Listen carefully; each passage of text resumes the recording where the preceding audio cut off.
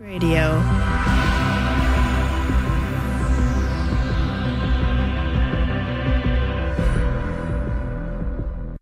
This is David Barsamian, producer and host of Alternative Radio. You're listening to CJSW 90.9 FM in Calgary. If we're going to dismantle a system that is white supremacist, if we're going to dismantle an imperialist system, and if we're going to dismantle a system where the police are largely there to protect property of the wealthy, then we have to, at the core, understand that white supremacy and racism, while they are significant things that we have to deal with and they're very real, they can only exist within the context of a state that defends class at all costs. And so we can't disentangle those things. And the white working class also has to understand that their own liberation and economic freedom is tied directly to dismantling these systems. That's Mark Lamont Hill, and this is Alternative Radio. I'm David Barsamian. This edition of AR features Mark Lamont Hill and Keeanga-Yamahtta Taylor on dismantling the system. Is it starry-eyed to think about not just regime change, but something much larger, system change? The systemic failures of the current crisis and the calamitous fissures it has exposed has raised the question of the efficacy of reform, half measures, and tinkering around the edges. When under duress, the system is agile enough to make some concessions, while crucially leaving the fundamental structures of power intact. From the outside, systems can look invincible and impregnable. Just tell that to Louis XVI in 1789, or the Tsar in 1917, or the Shah of Iran in 1979, or Hosni Mubarak in 2011. The noted writer Ursula Le Guin reminds us, we live in capitalism. Its power seems inescapable. So did the divine right of kings. Any human power can be resisted and changed by human beings. Our guests today are Mark Lamont Hill and Keeanga-Yamahtta Taylor. Mark Lamont Hill is Professor of Media Studies and Urban Education at Temple University. He's the author of Nobody, Casualties of America's War on the Vulnerable, from Ferguson to Flint and beyond. Keeanga-Yamahtta Taylor is Assistant Professor in the Department of African American Studies at Princeton. Her articles appear in the New York Times, Counterpunch, Jacobin, and The Guardian. She's the author of From Black Lives Matter to Black Liberation. They spoke in Philadelphia at an online event hosted by Haymarket Books in early June 2020. The moderator, E. Tammy Kim, poses the first question. Many commentators continue to analogize what we're seeing right now to what happened in the 60s. And Keeanga, I wanted to start by asking you, you wrote a piece in the New Yorker about this kind of feeling maybe more like the rebellion in LA in April of 92. I think part of what I was trying to do was say that, of course, there are similarities with the uprisings of the 1960s. The kind of continuous thread through all of this is police racism, police violence. But we always know that most of the urban uprisings of the 20th century, whether it's Harlem 1935, Detroit 1943, rebellions from 1963 really through 1969, police brutality is the spark that lights a much larger fire beneath of unemployment, underemployment, substandard housing, poverty, all of those sorts of things. And so all of those features are certainly prevalent now. And the COVID crisis has exposed to everyone the extent to which African Americans remain marginalized, oppressed, and exploited in this country. And I wanted to talk about the LA Rebellion, though, as the context within which we can understand why these riots have erupted, which is to say that in the aftermath of LA in 1992, that wasn't a moment of recognition of the oppression and racism experienced in Black communities. Thus, shouldn't we use society's resources to do something about it? Instead, it became a moment for recrimination led by figures such as Bill Clinton and Joe Biden, who helped to usher in a crime bill, which is understood to be one of the pillars of mass incarceration and the hyper-policing of Black communities, but also which helped to demonize welfare recipients and ultimately to get rid of welfare as an entitlement. Bill Clinton promised in 1992 to end welfare as we know it. He was supported by Biden. And then in 1996, signs legislation to do so.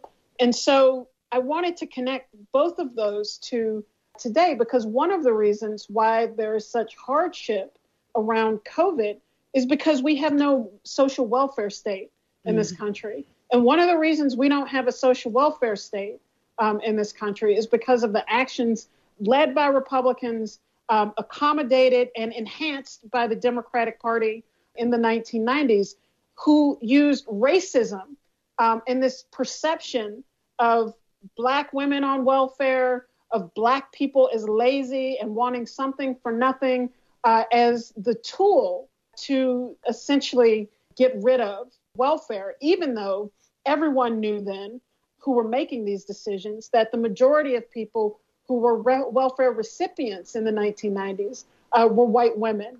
But they still used racial caricatures as a way to undermine the system as a whole. And that is the reason why, you know, there's such a dearth of food stamps, that there is no cash payments available for people, and that there's really just no system of social welfare. And so there's a way that we can sometimes think of these things as either the products of ancient history, decisions that were made a long time ago.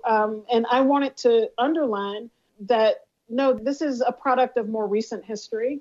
You know, there's a lot of talk about racism as a disease, as a pandemic, as a cancer, and I understand the illusions. But no, racism is a product of public policy decisions that are made on a daily basis. It is the product of actions taken in the private sector on a daily basis. It is not ancient history. It is decisions that are made in the here and now as part of our contemporary lives that African Americans have to contend with in this country. And so I wanted to kind of make sense of that evolution of the Democratic Party, its impact on policy today, to raise the bigger question about, can we rely on the same figures whose politics and actions created this problem? Can we rely on them to be the way out of it? And Joe Biden is a particular figure who comes into office in 1973 in the aftermath of the Black insurgency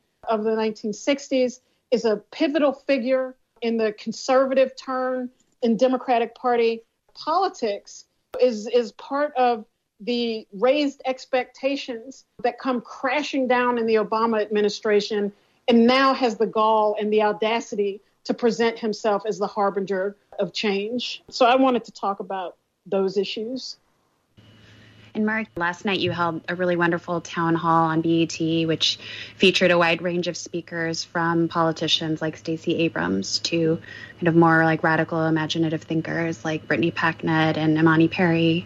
Could you say a little bit about sort of what you heard from them and what you've been thinking in terms of how we keep a radical imaginary as we go forward in this movement? I think that Stacey Abrams has consistently sort of argued for a more expansive political imagination, consistently argued that we need to imagine the world differently, that there are new possibilities. But then there are these moments where she stops short. And those moments where she stops short are precisely the places where we need her at this juncture in history. And that's not a specific critique to Stacey Abrams as much as it is to say we're always constrained by the pragmatic. We're always confined by this idea that the world is on fire. And if we don't intervene at this moment with this pragmatic solution, then there will be no recovering. And so we, to Keeanga's point, we don't just end up with the same types of people. We literally end up with the same people. we literally end up with the author of the crime. We literally, right. And so under that kind of condition, the conversation moves and then it steps back. And those types of fits and starts are normal in history with any kind of political project. It's never a clean, journey from 0 to 100. I'm fine with that. But I need to make sure that we're talking in a way that gets us somewhere else. I understand that we need to allow for the urgency of Trump. And Trump is not simply an extreme iteration of what we've already seen, but he is the culmination of it. And so we can't pretend that somehow eliminating Trump gets us back to a healthy or progressive state. It gets us back to where we were 3 years ago, which was untenable for the most vulnerable people in this world, but specifically in the United States, and more specifically Black, brown, and working class people. So for me, the conversation has to be both and. We have to be able to have folk who can call out Trump and say, hey, this is a whole different sort. This is a whole different thing that's happening. But at the very same time, not pretend that he's some political alien that isn't constituted by all these other historical and economic forces and all these institutional arrangements and policy decisions that have been made, to Kianga's point. So for me, that kind of threading of a needle at the analytic level is key. And I'm not sure I'm seeing that in our political discourse because it's so easy at this junction to just appeal to the practical. Like, look, we got to get rid of Trump. We don't have time to think about. We can't talk abolition. So we ease the language back to defunding, and before you know it, we're back to reform, right? And so I loved having Brittany on. I enjoy the conversation, Brittany Packnett, that is, specifically with regard to this issue of policing. It's a great conversation to have. The work that she's doing, the work that DeRay McKesson are doing, is in some ways gesturing toward what we need to be doing, but in practice, the devil is in the details. And the details, as they're laid out right now, get us back in many ways through other means, but certainly get us back to this place of needing the police and centering the police. Joe Biden has a more progressive agenda potentially than, say, Donald Trump, but there's no fundamental shift in how we think about the economy. There's no fundamental shift in what we think workers' rights are. There's no fundamental shift in how we think about protections. And so at the end of the day, we end up back with an exploited class of people. And the fact that Joe Biden will open the doors to the White House once again for the Black managerial class and for the Black leadership class is appealing to some, but it also is an invite to sort of, again, smuggle in neoliberal politics through other language, but the very same practices. And so there are moments of possibility. I mean, Brittany Cooper offers a wonderful critique of white supremacy. Imani Perry, dares us, as she always does in her work, to imagine new political futures and new political possibilities. And there's that, but then there's also this other conversation that is shrouded in the language of the practical, but really becomes another excuse to be afraid to dream and to have a real audacious freedom dream here. And again, I don't want to squander this moment. And I don't want to beat a dead horse here, but I am terrified that this moment, which is rich with opportunity, is going to be squandered if we are too afraid of Trump. Again, be very clear. I'm not saying we don't need to get rid of Trump as a priority, but if we're so afraid that we don't demand anything better of ourselves and our politicians and our activists, for that matter. I think that what usually happens in any movement, and I think that this actually began to happen in the aftermath of Black Lives Matter in 2014, 2015, is that people sort themselves out. And there will be people for whom defunding is enough. I think defunding is good. I don't think it is abolition. I think it's a different thing, but I think it is on the pathway to seeing the police as a problem that we need to deal with instead of just passively accepting their presence. But there are other people who, think even that is too extreme. The Democratic Party just introduced legislation called just policing, whatever the hell that is supposed to mean, of which the question about funding and all that is not apparent at all. And so you will have liberals who coalesce around one set of ideas, people who are either on the left but have a different conception of how you deal with certain reforms. You'll have people who are like, none of this, we need to abolish the police. And then the vast majority of people vacillating or drifting between all of those. And so to me, what is important in the moment then is, do we create the political space for these debates to actually be had out so that they're not just Twitter beefs? They don't turn into acrimony. They don't turn into weird things, but these are political ideas and political positions that people have, and that we should debate. We should argue about them. We should do all those sorts of things. And where we can agree, we come together and fight around a specific issue. Where we don't, we might part company momentarily. To me, that's a natural thing that happens in political movements. Everyone does not think the same thing.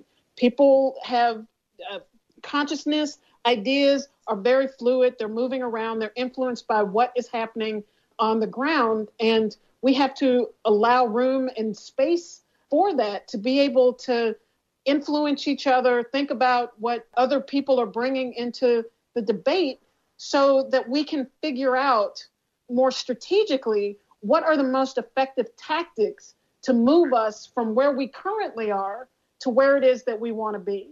I think one of the challenges is in this moment, and part of it is just normal sort of mainstream liberal politics, and part of it is, again, the urgency and fear of Trump, that there's no space to have that conversation. Right. Even in the primaries. Yes.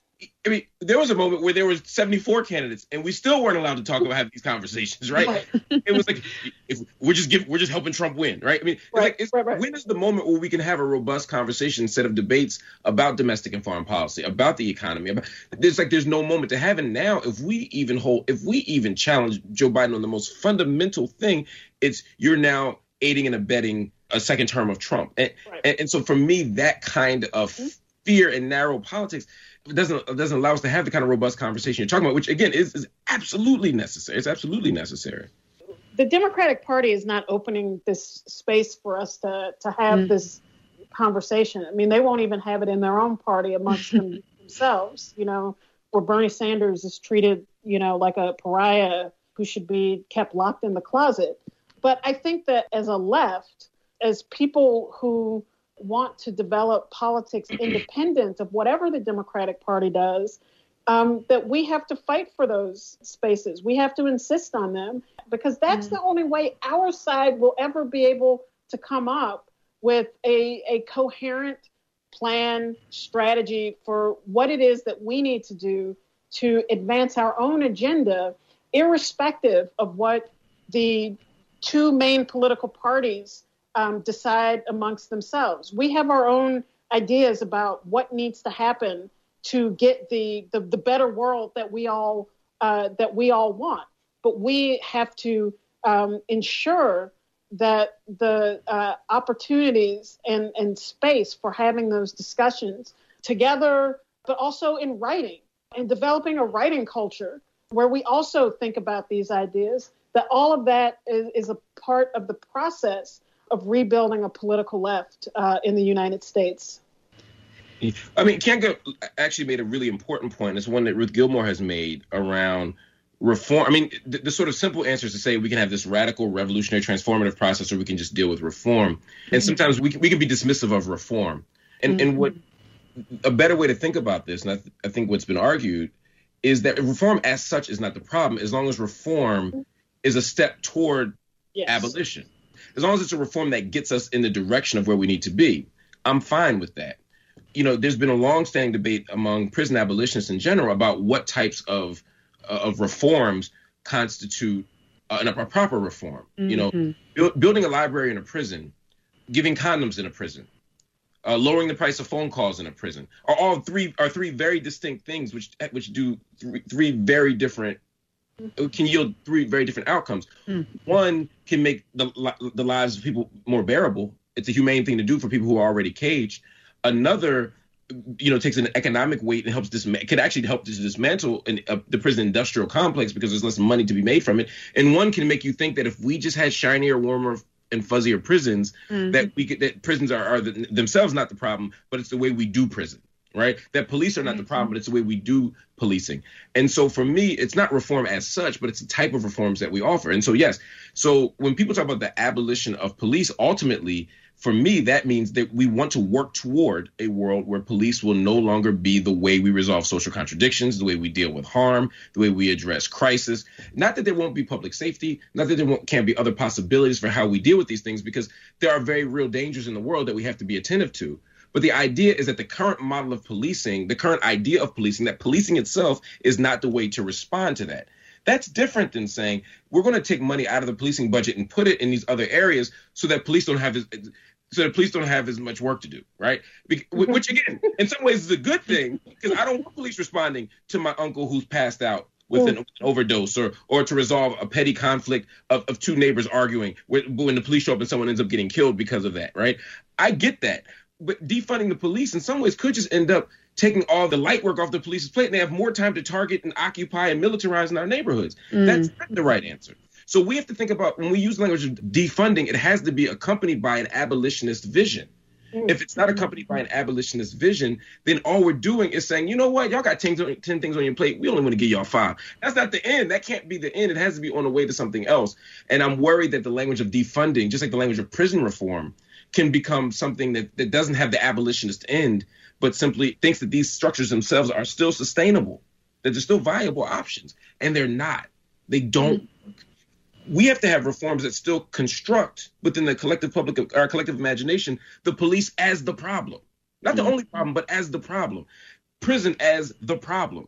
And of course, all the other accompanying systems at the undergirding, at the bottom layer, of course, is capitalism. Right. So I don't want to take that off the table. We have to be clear and honest about that. But the police as problem, prison as problem is something we have to keep at the center of our conversation. If we don't, we will lose our way. A question from the audience wants to know if you guys have a comment on the kind of divesting and dismantling vocabulary that's been used at the Minnesota City Council in relation to the police. I haven't read through what all the proposals are, but I will say that in my book, From Black Lives Matter to Black Liberation, I wrote some about Camden, New Jersey, where the police were also dismantled, disbanded in 2014. And what we found there is that police murders and reports of abuse had gone down quite extensively. On the other hand, the police sort of shifted from just being brutal and stomping people to writing an inordinate amount of tickets and fining people repeatedly. So, for example, one of the things I write about is how tickets for not wearing a helmet when bicycling tripled or quadrupled compared to what it had been previous. And so, it's like what Mark is saying. No one is interested in exchanging one form of police abuse for a new form of police exploitation. What we are looking to do is to rid our communities of police, which do nothing to alleviate crime.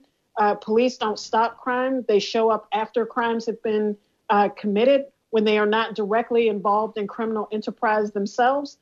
They absorb critical public funds and expenditures that are needed and necessary, actually, to deal with the problems that we have in our society.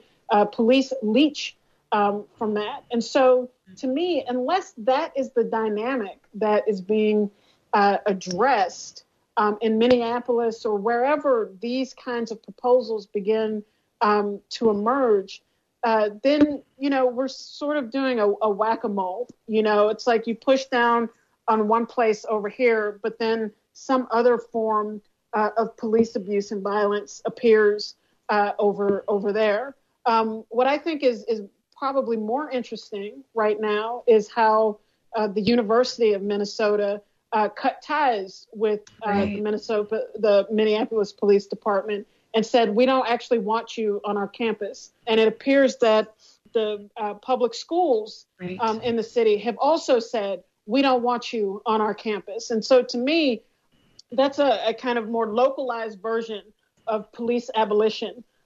Get off of our campuses, get out of our lives. We will figure out how to deal with disturbances or whatever in these scenarios without the police. That, to me, is a more promising immediate model, which shows that this doesn't need to take forever.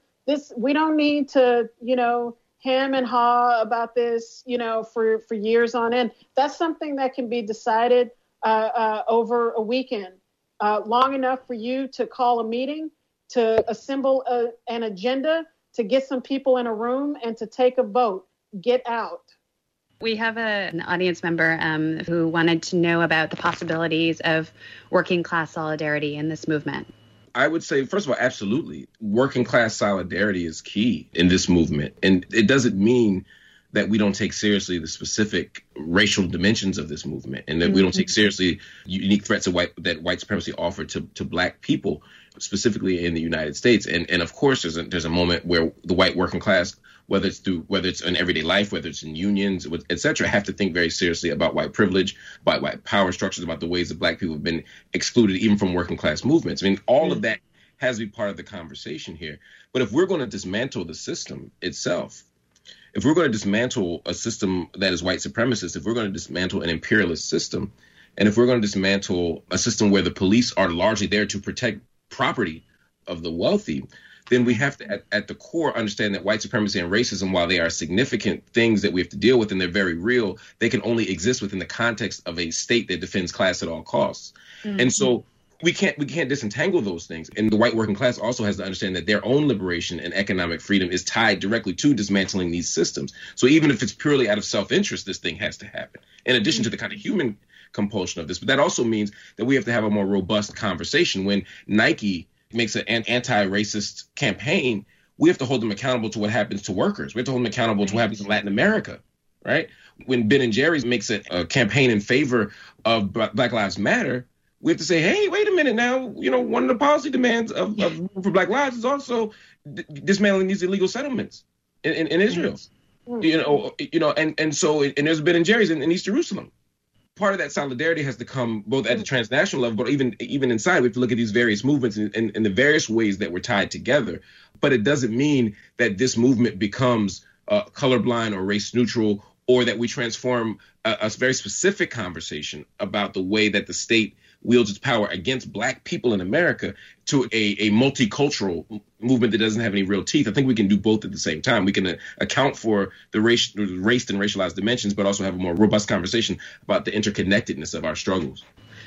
I will just say that I think that one aspect of the demonstrations, the marches so far, has been its multiracial character. And I mean, in Boise, Idaho, I don't even know if there are Black people in Boise, Idaho. I'm sure there's some of us there, but there was a demonstration at the Capitol of, it looked like, I think the report said 5,000, 6,000, or 7,000 people. In Portland, Maine, Maine is the whitest state in the United States. There, were thousands of people who were mobilized around this. And it's not, okay, we're mobilizing to talk about our own little thing. It's around Black Lives Matter. To me, I think this is two things. I think one is that the COVID crisis has really exposed the deep class divisions that exist in the United States. I mean, obviously, African Americans are suffering the brunt of the COVID crisis. 1 in every 2,000 African Americans is dead because of COVID. So that cannot be underestimated or diminished in any sense. But it has also shown how the rich look out for themselves, right? The rich, in effect, cushion themselves with the bodies of low-wage essential workers to protect themselves from the ravages of this disease. They make sure that, when there is any financial assistance, they get a $500 billion slush fund for corporate America, and everyone else gets at most a $1,200 check.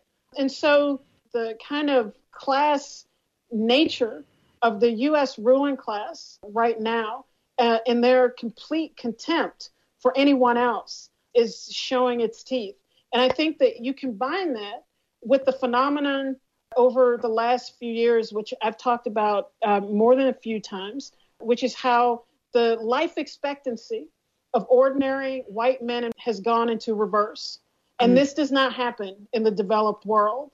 And it is being driven by alcoholism, opioid addiction, and suicide.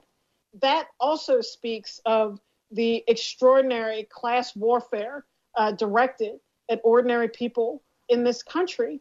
I think that is one factor. The second one, I think, is that Black Lives Matter has been successful as a social movement.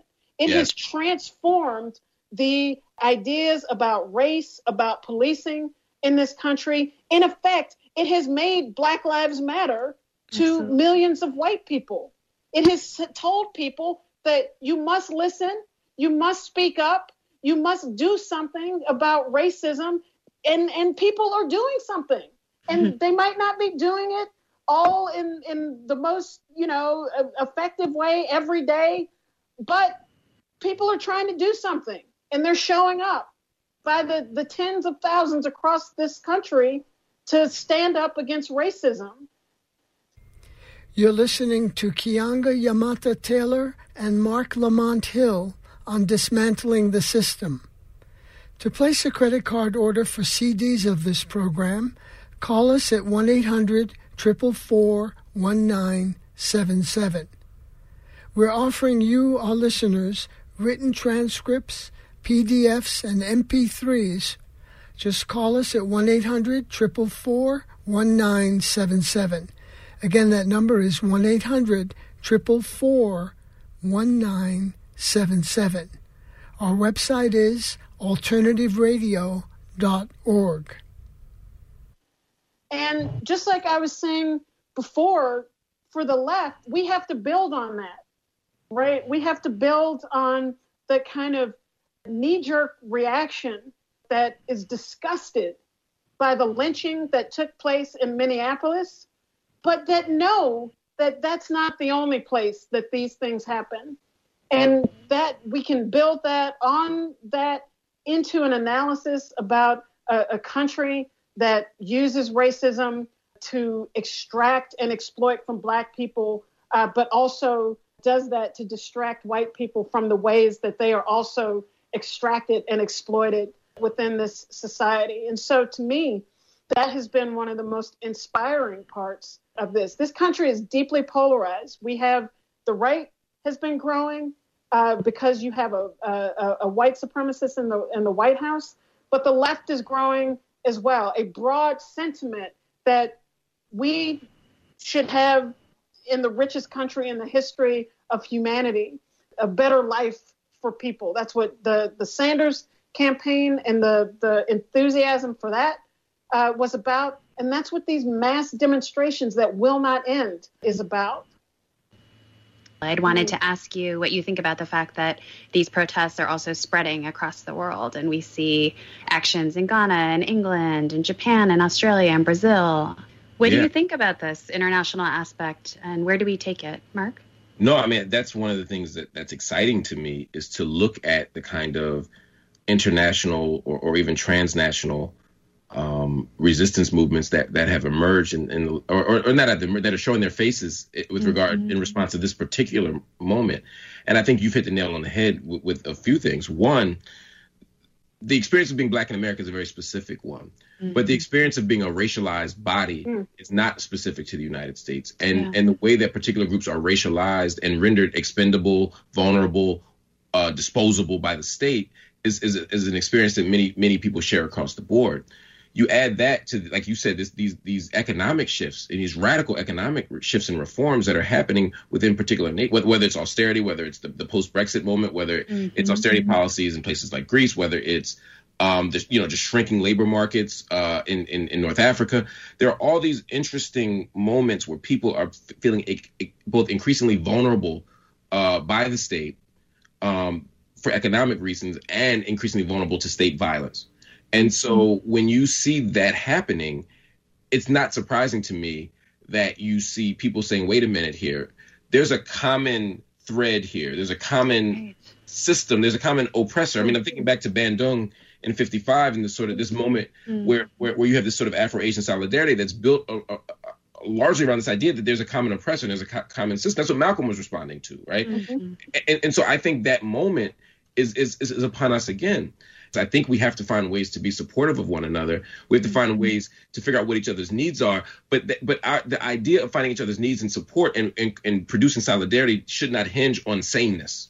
we can concede that there are unique contextual differences, that there are unique formations of power that differ from place to place, from context to context. But our ability to work with one another to dismantle these systems of oppression don't have to hinge on us saying, oh, I can work with them because, we get beat by the state the same way, or they're black folk over there too. But that there's a common structure and system around the globe that keeps poor people at the foot of state power.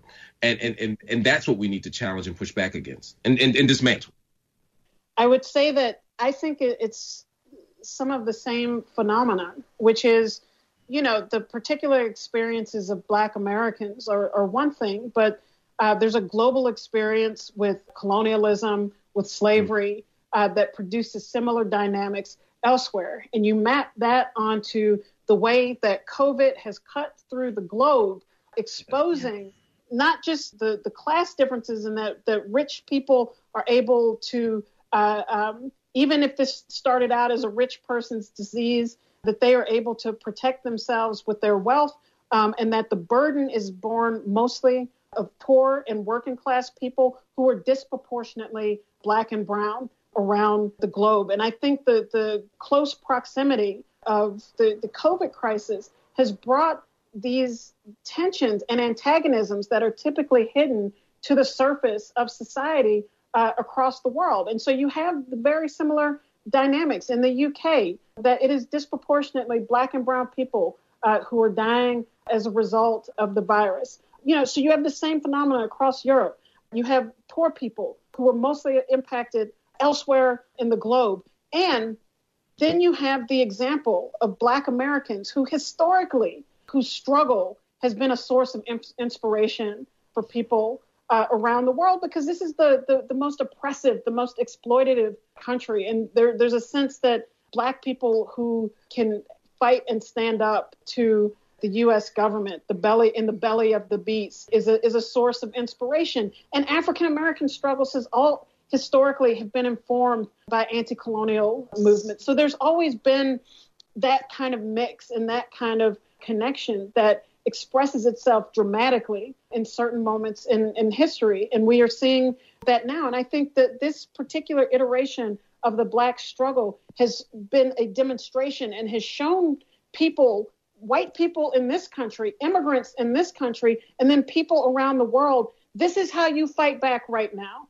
This is what you have to do to confront the forces of capital and the political ruling class who are willing to stand back and watch us die so that they can get back to business, so that they can open up and not spend resources necessary for welfare states. They might have welfare states in Europe, but they have been trying for the last decade to make their welfare state look like in this country. They have been trying to do that through neoliberal policies. And so the explosion, the eruption of Black people has provided a model for people around the world to stand up to neoliberalism, to stand up to the class division that has been exposed, the race and class division that has been exposed through the COVID crisis. Obviously, the trigger for this particular wave of protests was the murder of George Floyd. But in the same period, we saw the killing of Breonna Taylor. We saw the killing of Black trans man Tony McDade. So I was wondering if both of you could talk a little bit about women in this movement and why there's some erasure sometimes of Black women, of Black trans bodies in Black Lives Matter. I wrote about this earlier, about the way that this iteration of the Black Lives Matter movement is really built upon the foundation that was established in the previous period, 2014 and 2015. And to that same extent, I think that the quickness with which people have been able to raise that inconsistency in attention around Breonna Taylor, around the killing of trans men and women, it has been a quick transition, I think, because of the work that has been done previously. I don't think it's enough, but I think that it has started at a much higher level than it has in previous kind of movement moments. And I think that is a testament to the work that was done in the movement for Black Lives Matter movement previously. I think the emphasis on the whole hashtag of say her name and the insistence on understanding, absorbing, and analyzing and protesting against the murder of Black women by the state, even raising that as an issue that the state actually does murder and attack Black women, and the organizing of the previous period really zeroing in on the particular vulnerability of trans women of color, who I think have a lifespan of like 35 years. If you want to understand the degree of terror that is involved in what it means to be a trans woman of color, then absorb that statistic.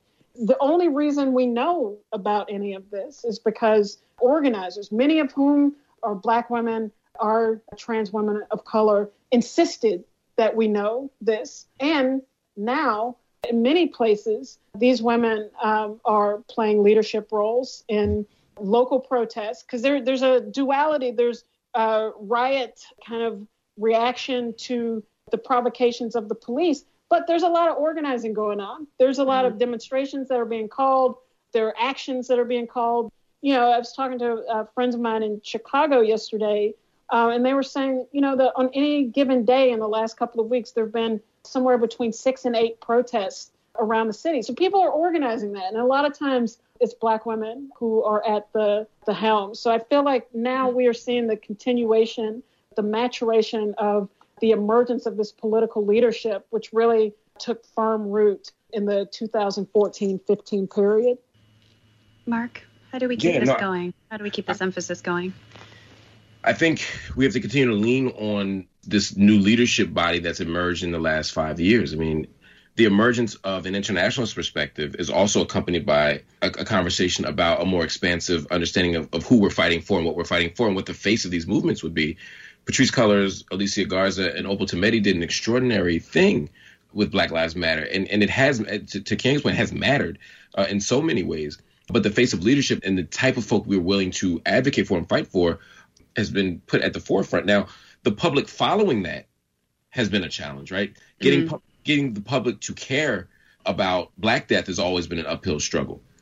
Right. When you get the Black queer folk, when you get the Black trans folk, when you get the just Black women, it becomes a harder road. Getting people to fight for Sandra Bland or Renisha McBride with the same intensity as Trayvon Martin or Michael Brown has never been easy. For me, to watch Ayanna Dior be beaten in the very same city that sparked this global resistance was a disturbing and chilling irony.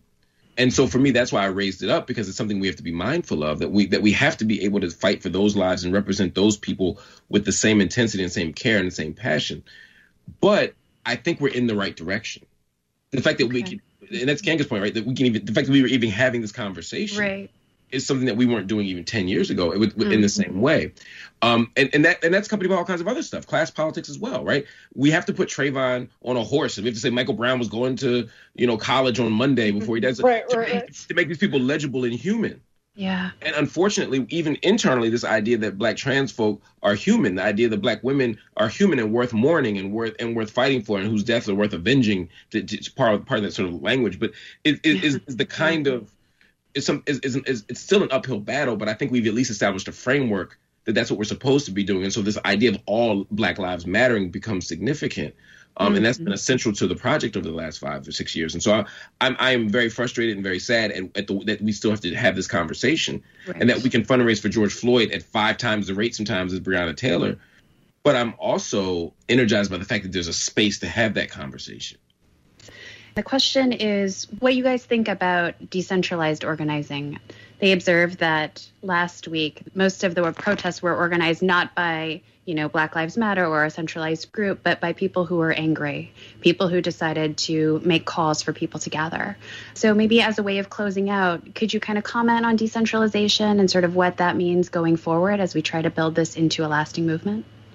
Let me say something real quick. I would just say that one of the great moments in Ferguson was when a certain civil rights leader got booed coming out trying to tell people what to do 5 days after they've been doing it for themselves, right? I like organization. I like leadership from context to context and moment to moment. But this idea of a singular voice or a messianic voice, this idea of a single body or institution directing our traffic and directing a movement, I think is both antiquated and ineffective. And so I like the fact that the leadership and the movements are kind of dispersed in various ways. And I also like the idea that some of this stuff is happening. It's not random, but it's spontaneous, right? Right. It's not happening out of nowhere. It's happening with political purpose and strategy. But I'm excited. I'm just so excited to see what's happening in Minneapolis and here in Philadelphia. I think it's a sign that we've developed new leadership models, which may give us a better outcome than we've gotten before. I will just add on to that and say I think that we need different types of organizing for different types of situations, and that what works in the midst of an uprising and kind of emergent protest movement, like hours, days, even weeks into it, might not work 6 months from now when you're confronted with the duplicitous conniving of the Democratic Party, who, or 2 months from now, who invite you to their convention to give a speech and who have some really nice looking platform, and, who Joe Biden gives you a sweet sounding speech. And then you look in and there are no mechanisms to actually enforce any of these new rules, and it's not clear how we make them effective. That might require a different kind of organizing, strategic discussion, and deliberation about what type of tactics to employ. We have to be dynamic and flexible, and that the situation now requires that. It does. You don't need a 2-hour meeting with a 10-point agenda to figure out what to do right now. Right. You need to get in the streets. If you're going into the streets, or you need to organize this kind of meeting, or it's like this part, we need flexibility, dynamism. It will look different a few months from now.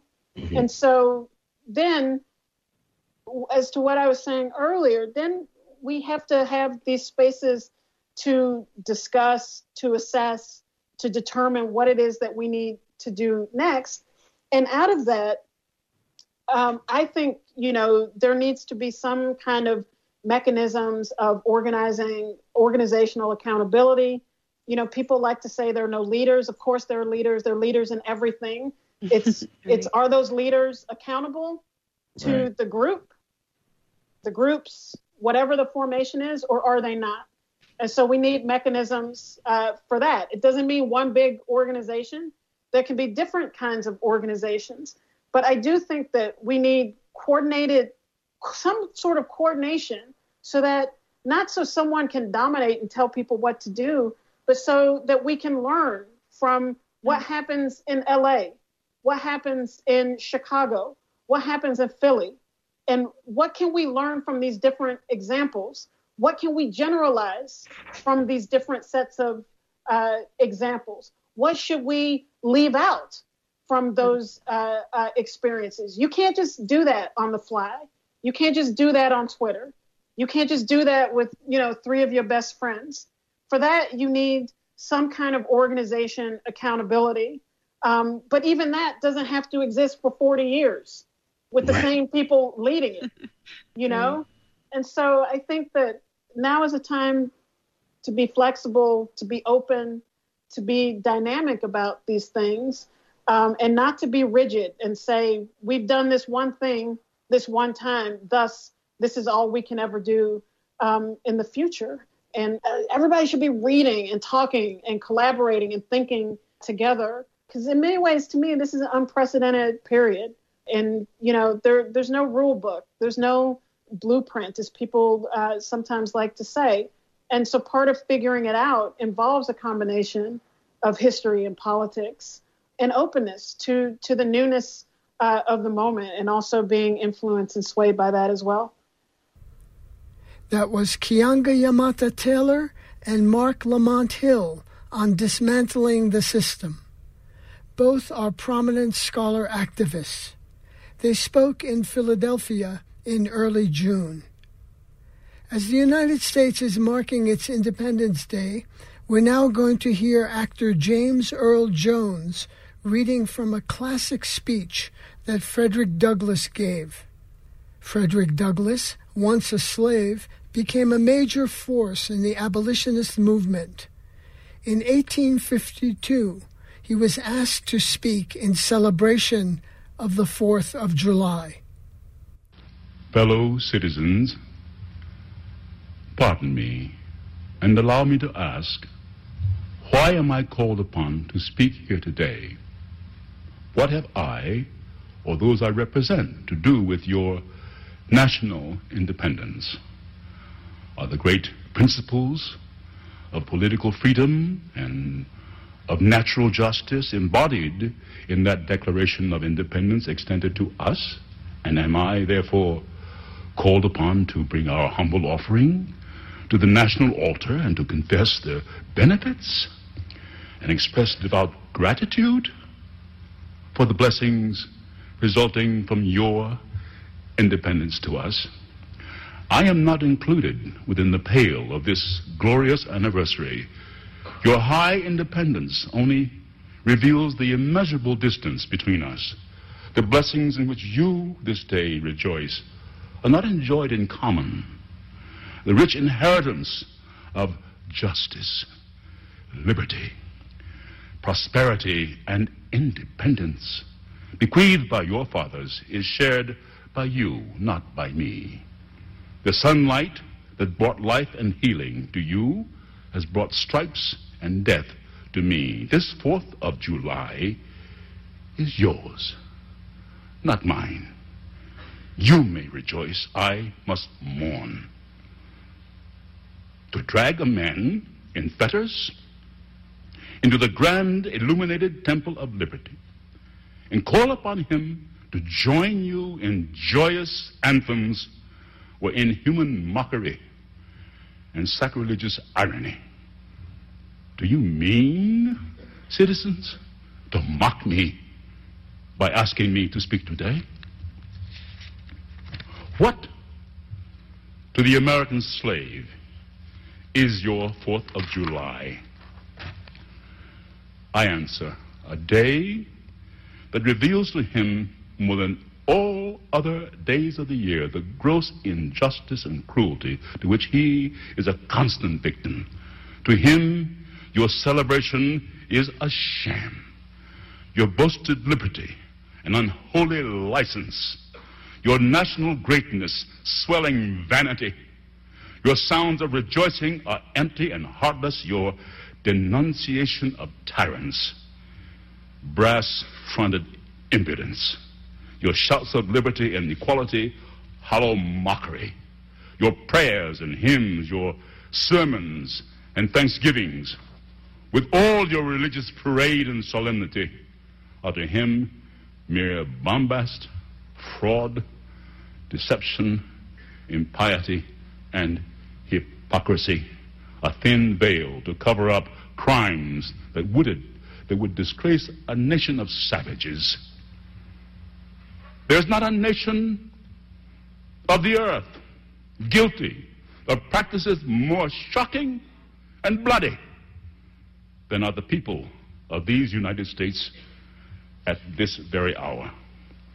At a time like this, scorching irony, not convincing argument, is needed.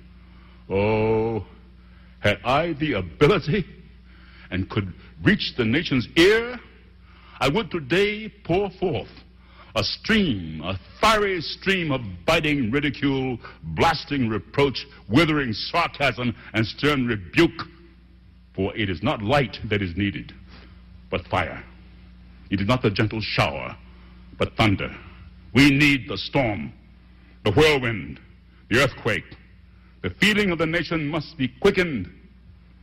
The conscience of the nation must be roused. The propriety of the nation must be startled.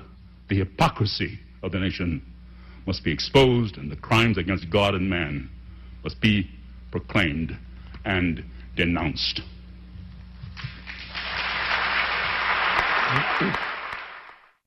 That was James Earl Jones reading a Frederick Douglass speech. This program is produced by Alternative Radio based in Boulder, Colorado. We are independent and are supported solely by individuals just like you. Every week, we feature progressive voices rarely heard in the corporate media, such as Noam Chomsky, Angela Davis, Rashid Khalidi, and Arundhati Roy. To access our complete audio and book catalog, just go to our website, alternativeradio.org. Again, our website where we are podcasting, alternativeradio.org. To place a credit card order for CDs of today's program, Mark Lamont Hill and Kianga Yamata Taylor on Dismantling the System, just call us at 1-800-444-1977. That's 1-800-444-1977. We're making written transcripts, PDFs, and MP3s available to you, our listeners, free of charge. Just give us a call at 1-800-444-1977. That's 1-800-444-1977. Special thanks to Anthony Arnove and Voices from a People's History of the United States. Series theme music is performed by the Kronos Quartet from Pieces of Africa.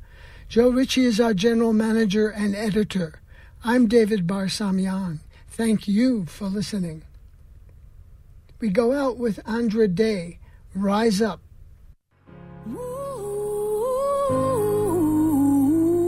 mountains, we gon' walk it out and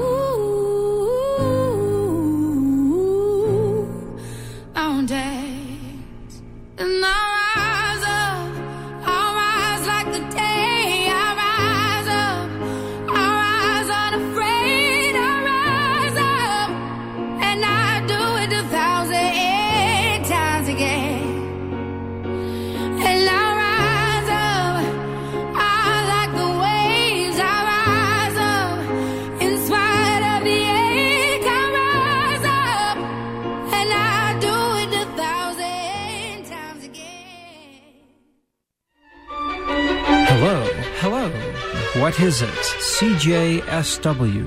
This is CrispinGlover.com. You are listening to CJSW 90.9 FM. Thank you. One more. Thank you.